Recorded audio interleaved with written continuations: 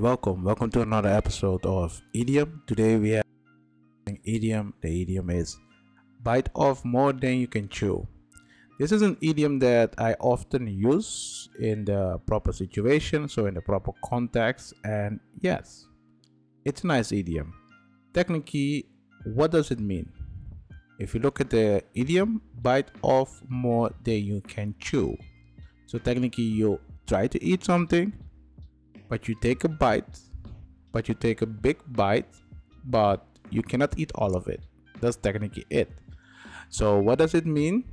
When you do something or you take more or you do more than you can handle.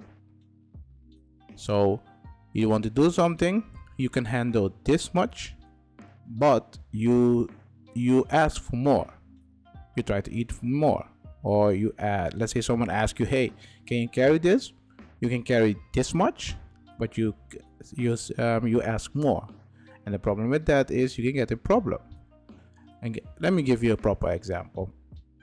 I am overwhelmed by my class and work schedule this week. I definitely bit off more than I can chew this semester.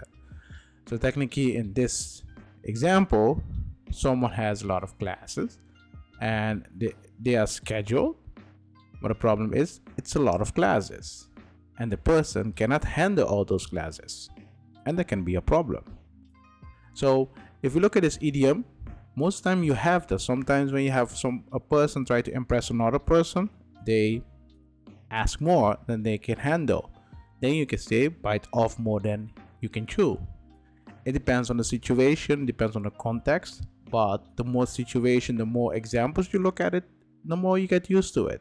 So technically this idiom is not that difficult, but if you look at more example, you can get used to it. So let me know in the comment, do you often use this idiom? Is it the first time you use the idiom? I'm using it a lot, so I know about it. So let me know in the comment what you think about this idiom. Would you use it or not? Let me know. I will see you in the next episode.